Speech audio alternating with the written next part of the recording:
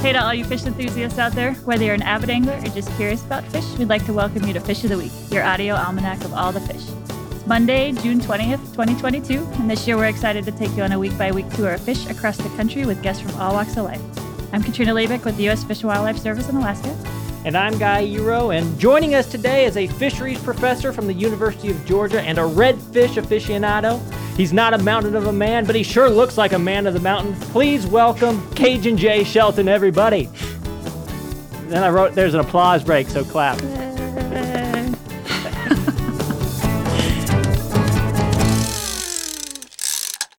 And we're going to continue with the marine theme this month, and I need a drum roll, please. We've got a percussive marine fish called the red drum. I know Guy mentioned redfish. That's another name. As a former snare drum player and drumline captain in my high school marching band, I already feel a big connection with this fish. So super excited to talk with you, Jay. So most people don't look at a fish and say, man, that's something that looks like it can make noise. But there are a number of species that can do that. We've talked about the burbot and the sounds they can make during spawning. We were hoping you could help us dig into this whole drum situation here. How do they make that sound? When are they doing it? And is it something we can actually hear? Yeah, well, that whole family, it's a fascinating family of coastal fishes, a big bunch of fish that are called drums or croakers. So they all have that capacity, or most of them have that capacity to make some kind of a noise, not always a drum, but some kind of a noise using muscles that are vibrated against their swim bladder. And yes, you can absolutely hear the drumming. I have had them big ones swimming underneath my kayak, and I could literally hear it and feel it in the kayak. Oh, cool. That's super cool. So yeah, the swim bladders make a good, drum head. Perfect. Have you ever heard anyone call them channel bass? I think I read that somewhere. I'm like, that's a stupid name, but there are a lot of other names for them. Obviously, red drum and redfish are the two common ones, but I've only read channel bass. I've never heard a human say channel bass. Now, there may be other parts within their range where I've not fished before where they're called by that name, but redfish is certainly the most common, and here in the Gulf states where I've done most of my fishing. To be fair, I don't like spotted trout either. In fact, I got a poster that's got like all the fishes of like North America on, and it's grouped, like phylogenetically, but then they put spotted trout with the salmonids, and every time I look at it, I'm like, that's like, too wrong. Yeah. Well, the only distinction in Louisiana is between those juveniles and the really big fish, and it's rat red. Rat red is the harvestable size. I don't know why they call them rat reds. And then bull reds are the over the slot fish, the big fish. What's the name for undersized ones? I think that's universally referred to as a dink. Awesome. Hey, dinks need love too. This is a stupid question, but are you able to make the red drum sound? Like, you've heard them. Can you make the sound that they make? Oh, I wish you told me to practice this, Katrina. So I'm going to try to close my eyes and think back to, hearing one drum right under my boat. So okay. I'm sure this is going to be a terrible failure, but I'm going to try anyway, just to be silly. But it's much more percussive than that. I don't have that swim bladder that I can slam my diaphragm up against, to make that percussive sound, because it really does. It would literally, the bottom of the boat would tremble. That's awesome. Yeah. You mentioned that you had them swim under your kayak there, Jay. How is it that you're typically going after these fish? Well, I do love kayak fishing, and I do love sight fishing. And so that's actually one of the reasons that redfish are so awesome, is that they're just kind of the perfect coastal fish to go after, where you're all by yourself out there in the marsh. You're stalking individual fish or small groups of fish. And that sight fishing thing is really, really exciting. It's almost more like hunting than fishing, because you're stalking individual fish. You're trying to see what direction they're moving in, and you got to make that perfect cast. And as you know, Guy, I'm kind of a fly fishing nerd. So, that just adds another challenge to it, to present that fly to where a fish will eat it. Yeah, I imagine you're standing up trying to cast to these fish. How do you maintain stability and don't keep from going head over heels into the water? I've thought about that, especially at my advanced age, because I recently took up another really silly sport, which is paddleboard fly fishing. And I really love that. But I thought it was going to be tough, but it turned out it was easy. And here's my theory on that. I don't know if y'all have ever heard of a pirogue. Yeah.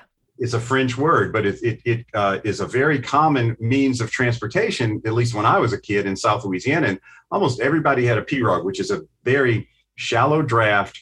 It kind of looks like a canoe that somebody cut off and put a flat bottom on it. It's only got about 4 inches of freeboard on the sides. You know, you're really down low to the water, but you can travel in really shallow water in a pirogue.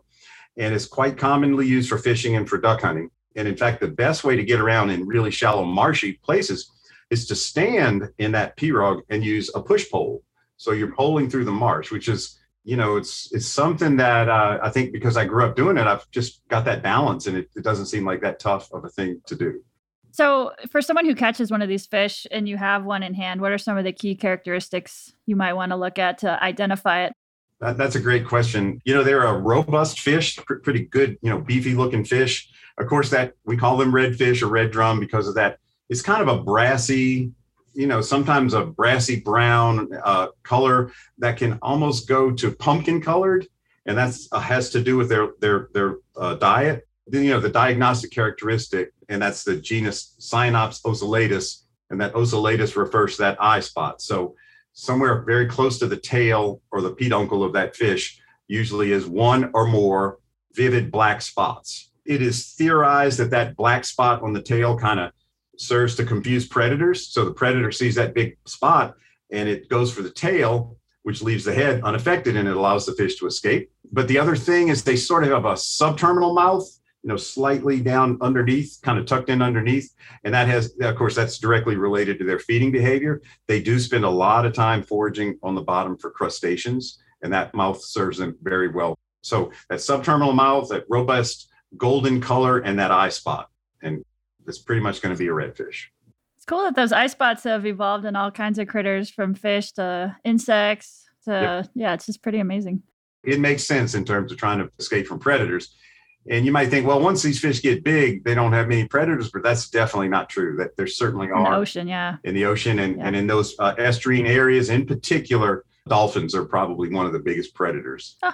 So they've adapted to avoid those dolphins. And I've seen dolphins feasting on 10-pound redfish regularly. While we're talking about the eye spot, we covered bowfin on this show not too long ago. And we know in that species, it's only the males that develop that eye spot. Is that the case in the redfish too, or no?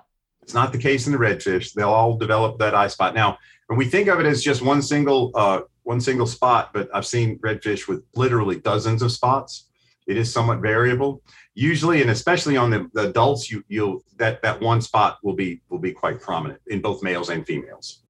So it sounds like you've seen some instances where these fish are really in great abundance. And I've never actually had a chance to go after redfish, but you know, you hear about all this like just wild kind of iconography in the world of like fishing lore and fish art. And everyone talks about the tailing reds and seeing the spots hanging out there. I was wondering, is there any moments that stand out in your mind to targeting these fish when you think back and it's like, that is something that I can't even describe, but I want you to try? Yeah, definitely. There was a moment when, in fact, I was with a friend of mine fishing down in Louisiana. You know, that's my home water. And we'd been hunting for fish and fishing for individuals or 2 or 3 fish all day. And we were having a great day. But all of a sudden, we saw some kind of disturbance off in the distance. And we sort of used a trolling motor to ease over there and investigate. And we got close. We realized that it literally was a school of redfish that was more than an acre in size.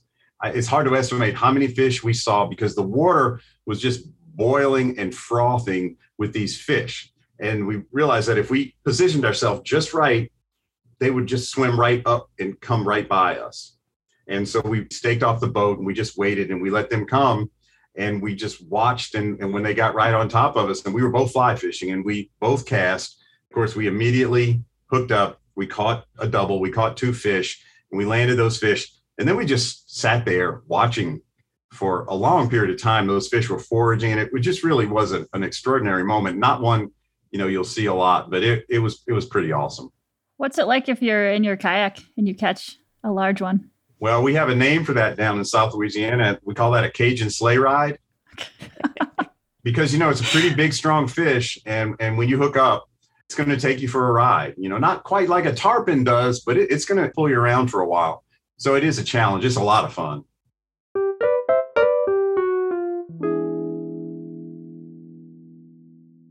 When I think about fishing in the areas you're talking about versus fishing up here for salmon, it seems simple up here. I know when the kings are coming, and then I'm going to fish sockeyes and then cohos and pinks.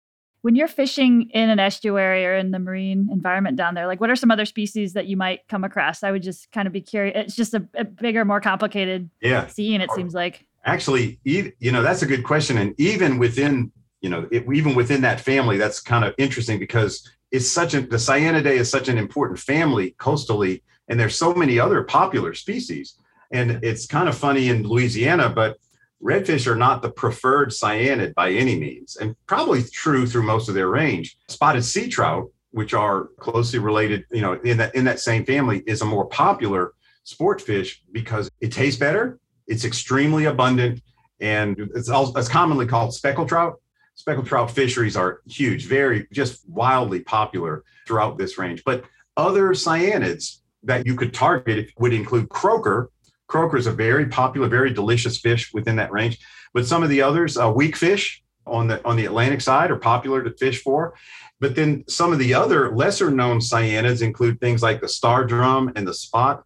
They don't ever get very big, which makes them amazing forage to grow big and popular recreational game fish, the predators like the red drum and the speckled trout. But the big three, this is, if you talk about a coastal Cajun Grand Slam, would be a day when, you went out and you got some good redfish, you got some good speckled trout, and you got some good flounder.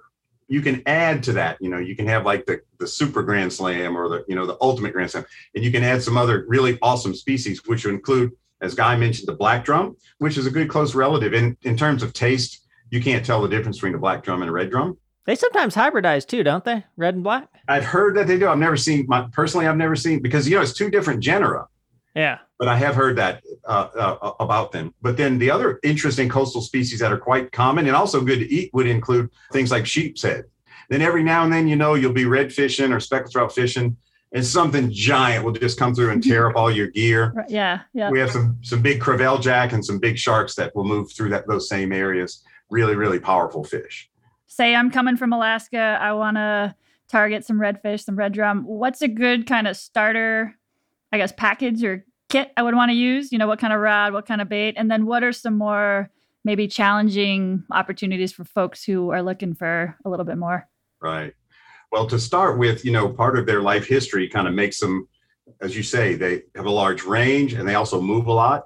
And so their life history is kind of cool. But in the coastal areas, in the inshore areas, you can get into protected waters, shallow waters, and you can fish for the juveniles. Some of the coastal areas, some of the passes where there's moving water, where they spawn, that's the big bull reds. So I think the starter redfish would be those juveniles, which are quite abundant. And, really, you call it a juvenile fish, but we're talking about a 5 to 12 pound fish. It's a pretty substantial fish.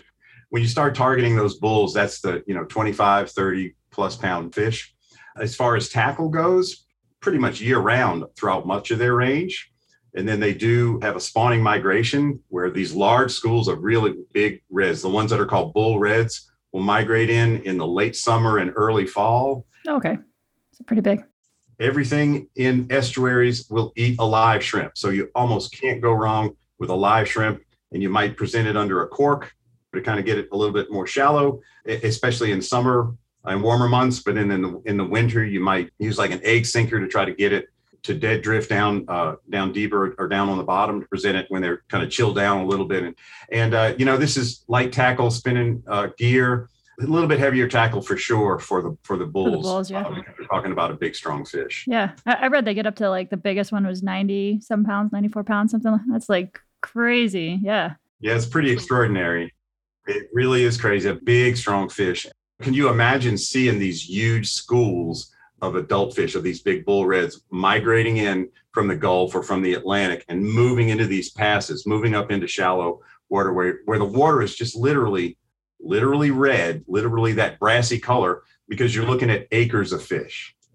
If I was going out trying to catch these on the fly, well, one, where would I look to put in? What's the best kind of, we've been talking about the marsh, but just look for boat ramps down. And then, what kind of tackle would you be using? Yeah. Do you need any strong leaders or anything? And what's a spoon fly? I want to know what a spoon fly is. So you probably know what a gold or a silver spoon is, like for spoon jigging.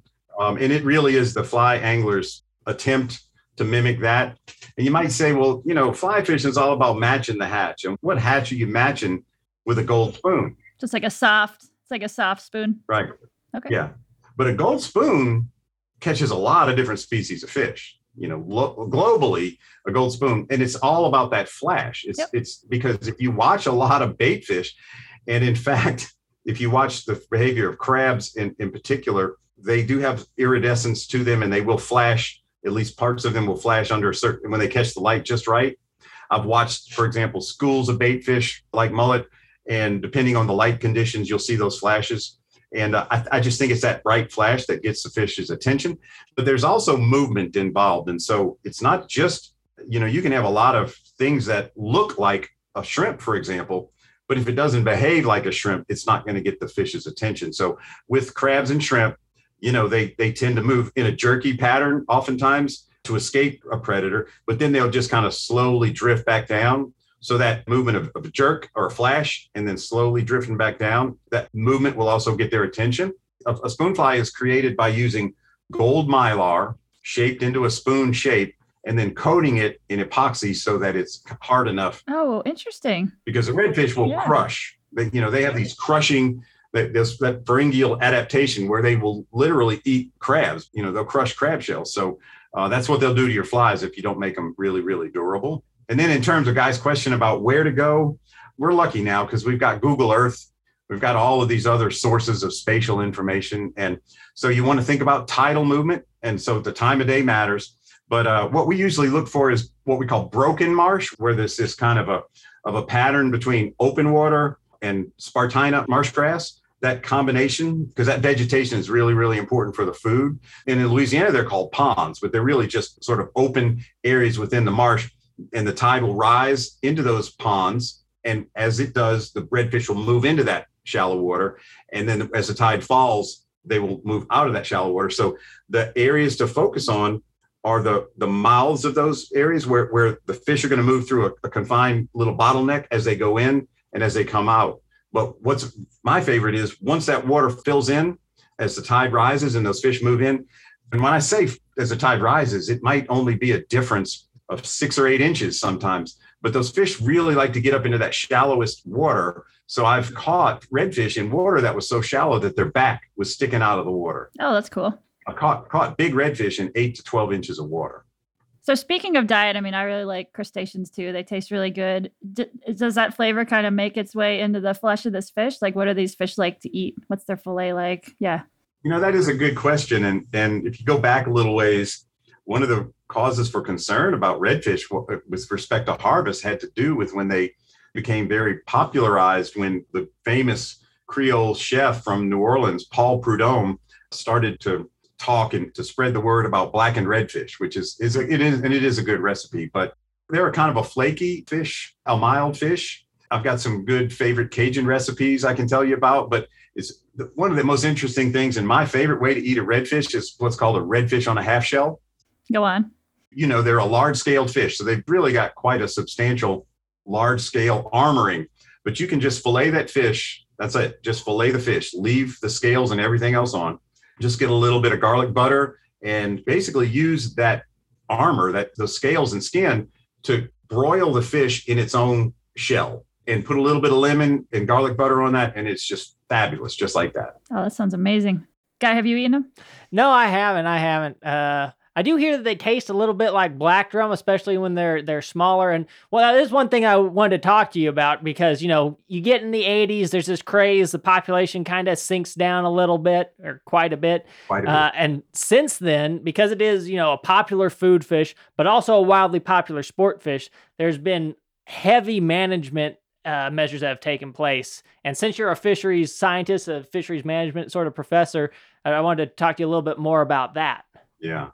Yeah, everything you said is really right on there in terms of the history. Tremendous concerns over harvest back during a period when there was, the range on this fish is sort of amazing because all the way up the Atlantic to like Massachusetts, and then all the way down to Florida on the Atlantic side, and then all the way around in the Gulf of Mexico, all the way over to Mexico. Environmentally, those Atlantic fisheries are very different from Gulf of Mexico fisheries. especially because of the differences in the tides. But you're right, Guy, that there was a tremendous amount of commercial harvest. And one of the big kind of the landmark thing that happened with redfish is that they started to ban gillnet fisheries for redfish throughout its range. And when they banned those gillnet fisheries, it had a big effect. They were harvesting, as you can imagine, a schooling fish like this, when you get them in gillnets, you can just really, really effectively remove large numbers for commercial harvest. So when that was banned, we did definitely see a resurgence. And then since then, there's been a lot of concerns, as there are with all of these estuarine fishes, all of these estuarine species, with other threats above and beyond just overharvest. But you're right, there's been a lot of regulations, and it's interesting. I don't know on the show if y'all talked much about slot limits. We haven't much, but if you'd like to, that'd be something good to cover. Yeah, Katrina and I were actually on the phone right before this thing talking about what we wanted to talk with you about, and that's one thing that I wanted to make sure we covered. So yeah, go ahead. And it's sort of become a basic tool for fisheries management in certain areas, especially for some of the popular, recreational fisheries like this. And of course, the redfish harvest limits do vary from state to state, but in general, they involve a slot limit. So for example, here in Georgia, where I'm living, current limit for redfish, it says that you have to have you can harvest a fish that is 14 inches long up to 23 inches long. That's the slot. So you can harvest fish within that slot limit. That's a daily harvest limit. Okay, and you can have 5 fish here in Georgia. It's slightly different in Louisiana. The slot is 16 inches to 27 inches, but the daily limit is 5, but they do allow you to harvest 1 fish over 27 inches. So in general, the idea with the slot is you kind of protect those smaller fish under the slot so that you can see recruitment up into the larger age classes. And then you protect those breeding fish, those fish greater than the upper maximum of the slot. You're protecting your breeding population. And it does seem to be pretty effective. Just one point to make. I mean, you've mentioned a couple different numbers over that range, and it is a big range. So just a point to folks out there to make sure you check your state regs. Probably every year, I would guess those slots can kind of change to respond to management. So always check those regs. They do change. If you fish in multiple states like I do, South Carolina, Georgia, Florida, Louisiana, you need to check those very carefully before you hit the water. I have a question about just, again, their kind of range and how big it is. Do you see differences in how these fish look from, say, Massachusetts, or if you're fishing down near Mexico? Are there different subpopulations, or at all just kind of the same? There definitely are a lot of differences. And so we say it's an estuarine fish, but that's not enough. And so in terms of climate, in terms of habitat, that's a broad range, and things up there in North Carolina and above. So the North Atlantic states, very, very different habitat. We get down to Georgia and what we call the Georgia Bight in the South Atlantic states, Georgia, South Carolina, and Florida, very different habitat. And then you go around to the Gulf, very different again. So there's differences in the appearance of the fish, differences in their behavior. I know I've seen some fish from Georgia and farther north, and they were very silvery, and you don't get what we call those pumpkins. You don't get those bright red fish in Georgia the way you do in South Louisiana or on the Gulf Coast. One thing about estuarine fish, I think, to keep in mind is that life revolves around the tides. It's all about those tidal ranges and understanding what that moving water means to those fish. Those Atlantic tides, that's quite a large cycle. Those Gulf tides, a big tide is just a foot. But even those on the Gulf, that moving water means it brings the food. Yep, different foods too. That's exactly right.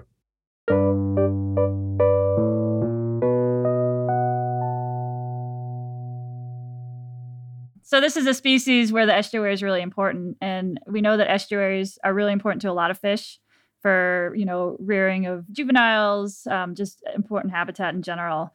But they're also pretty fragile. Are there some threats facing these fish from a habitat standpoint along their range? Gosh, yeah. I recently attended the Georgia chapter of the American Fish Society meeting, and they basically had an entire symposium talking about redfish status, stock assessments, et cetera. We focus a lot on harvest, but honestly, some of the habitat issues are probably much more important in these estuaries, because that is the mixing zone between the fresh and the salt. So everything that happens upstream in a watershed has an effect on the freshwater portion of that estuary. And then even bigger, climatic changes and other types of changes, like the frequency of storms and the habitat, the status of our barrier islands, which are very, very fragile along the coast. But that's the interface there, that fresh and salt interface. That's where we're working when we talk about these estuarine species. Even things like development along the coast has an effect on the movement and the habitat on those barrier islands. And then all of the freshwater issues in terms of not only the quantity of stormwater that we see in the estuaries, but the quality of stormwater, eutrophication issues because of nutrients, other types of pollution effects, anything that affects global or local environmental conditions is going to have an effect on these estuarine species. Do you know if the major effects are mainly geared towards like the recruitment of the fish or the kind of carrying capacity of the adult population? Well, the answer is yes. Yeah, I figured. Unfortunately, yeah. So there's not one answer, and it's not the same in throughout the range. For example, there are issues that are causes for concern in areas of Florida or Georgia that are somewhat different than the ones over on the northern Gulf states like Louisiana, Texas, Mississippi. But you got to remember, ecology is all, for a fish, survival is all about feeding and breeding. And both of those are affected when we talk about habitat. Both of those are critical. For example, when we change the hydrology, the movement of the water in the marsh as a result of things like creating deeper shipping channels or deepening port areas, that's going to have an effect on the successful spawning of those fish because they spawn right at the edge of the estuary. But those newly hatched larvae have got to migrate deep into the marsh in order to survive. And then when the time comes, they got to migrate back out. As they move, they got to feed. So things that affect crabs and shrimp and oysters and other species within the estuary are going to affect the redfish. It sounds very complicated, but are there certain things people can think about, like things they can do to reduce their impact along the coast? I know it's much larger than any one person, but just anything simple for folks to consider? One thing, it's sort of corny, but we say it a lot is, you think locally, but try to act globally. And so there definitely are some things that folks can do. I really encourage people to get involved in knowing what's in your own backyard. And that applies to wherever you live, because, I live here in Athens, Georgia, and the Oconee River is part of the greater Altamaha Basin. And there are redfish down on the other end of this. And so if we could start managing land use and managing at that watershed scale, I think everything would benefit. We've seen some success stories, for example, in the Chesapeake Bay as a result of that watershed scale management and, kind of understanding that in ecology, everything is connected. And then in the coastal areas, there is a tendency towards what we kind of want to think of as greener development, a little bit more ecologically friendly development. I think that is really important, but getting behind that. So getting behind the nonprofit organizations that kind of focus on the health of these systems at a larger scale, I think is a really good idea. Speaking of like long time scales, I mean, fish have developed their strategy over a long, long time, and they can't just pivot on a dime, and nothing really can in the animal kingdom. So yeah, these changes, it's not like they can be like, oh, I'm going to spawn somewhere else and I'm going to spawn in the ocean. But redfish have an advantage, I think, in a way. And I think, have y'all used the term euryhaline before for some species? Maybe once. Guy probably used it once, maybe. Probably. Well, maybe not. Go ahead and describe it. I like the term, so. So redfish are really like the poster child for a euryhaline species because we can grow them in fresh water and we can grow them in full strength seawater. And in order for them to complete their life cycle, they require all of that. And so I found redfish in salinities of, less than 1, as well as, salinities of up to 32 parts per thousand. But because they're euryhaline, and because, they're a mobile fish, they can move to the areas that have the most suitable habitat, which means they might move to an area where there is a lot of crabs or shrimp for them to feed on, or they might move to another area where there's a lot of mullet and menhaden for them to feed on. And they have that capacity. So they're resilient fish. If we just give them half a chance, they can really thrive. You know the show, Jay. Is there anything else that you want to make sure that other people hear about how cool redfish are? One of the interesting things, and Guy, this is true for salmonas as well, and Katrina, you think about, we often kind of categorize anglers as in terms of like, there'll be fit people who are really mostly always catch and release. And then there are people who, if they catch it, they're going to bring it home and cook it and eat it. But I think with redfish, and certainly with some other species, there's kind of room for all of that to kind of be somewhere in the middle. I love to eat redfish. There's a wonderful recipe that's very popular down in South Louisiana called courtbouillon or court bouillon, which is really a spicy tomatoey stew made with redfish. And it's really, really delicious served over rice. So I do catch and release a lot of redfish, but I do like to eat some fish from time to time. And it's one of those good species because it's got a good, healthy population. If it's properly managed, that we can see handle some recreational harvest. And so that's kind of a neat thing about them, is that they kind of serve both purposes there. And I think that's kind of cool about them. Yeah, versatile fish. I guess my final question is for folks listening out there who maybe never plan to fish or who are just getting interested in fish. Why should they care about this fish? Yeah, because of its life history, I think that it really is a good indicator of overall ecological health you could argue even between different ecosystems, because the early life stages depend so heavily on that inshore area. And then it's pretty awesome. They'll come in to spawn in the fall, and depending on where they are within their range, they may go back offshore right away, or they may just hang out all winter long inshore. Sometimes those big fish will stay inshore all winter long or right on the edge of the marsh, and then they move back out into the open ocean. But when those big schools decide it's time to go back in the open ocean, we don't really know that much about them. We talk about anadromous fishes and migratory fishes, but this is an example of essentially movement and life history that involves everything from pure saltwater to fresh water and the connections between the two. So the health of that really is, to me, is indicative of the overall health of that part of the world. And that it sounds cool too, because it sounds like if you're just a kayaker who doesn't fish, or someone who's along the coast, maybe you can see some of these really cool migrations and movements. Oh yeah, definitely. Fish watching, I think, should be a thing, just like bird watching. Yeah, we want everyone to get to know all the fish, because there's so many cool fish everywhere. If you get to know those fish and get to love them, I think you'll start making those choices. That's the key. Cool. Well, great talking with you, Jay. Oh, I've enjoyed it. Yeah, it's been a lot of fun. We hope everybody gets out there and enjoys all the fish, and check out the Red Drum. Go listen for it.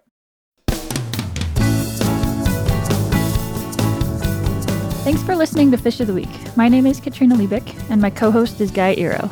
Our production partner for the series is Citizen Racecar. Produced and story edited by Charlotte Moore Lambert. Production management by Gabriella Montaquin. Post-production by Alex Brower. Fish of the Week is a production of the U.S. Fish and Wildlife Service, Alaska Region Office of External Affairs.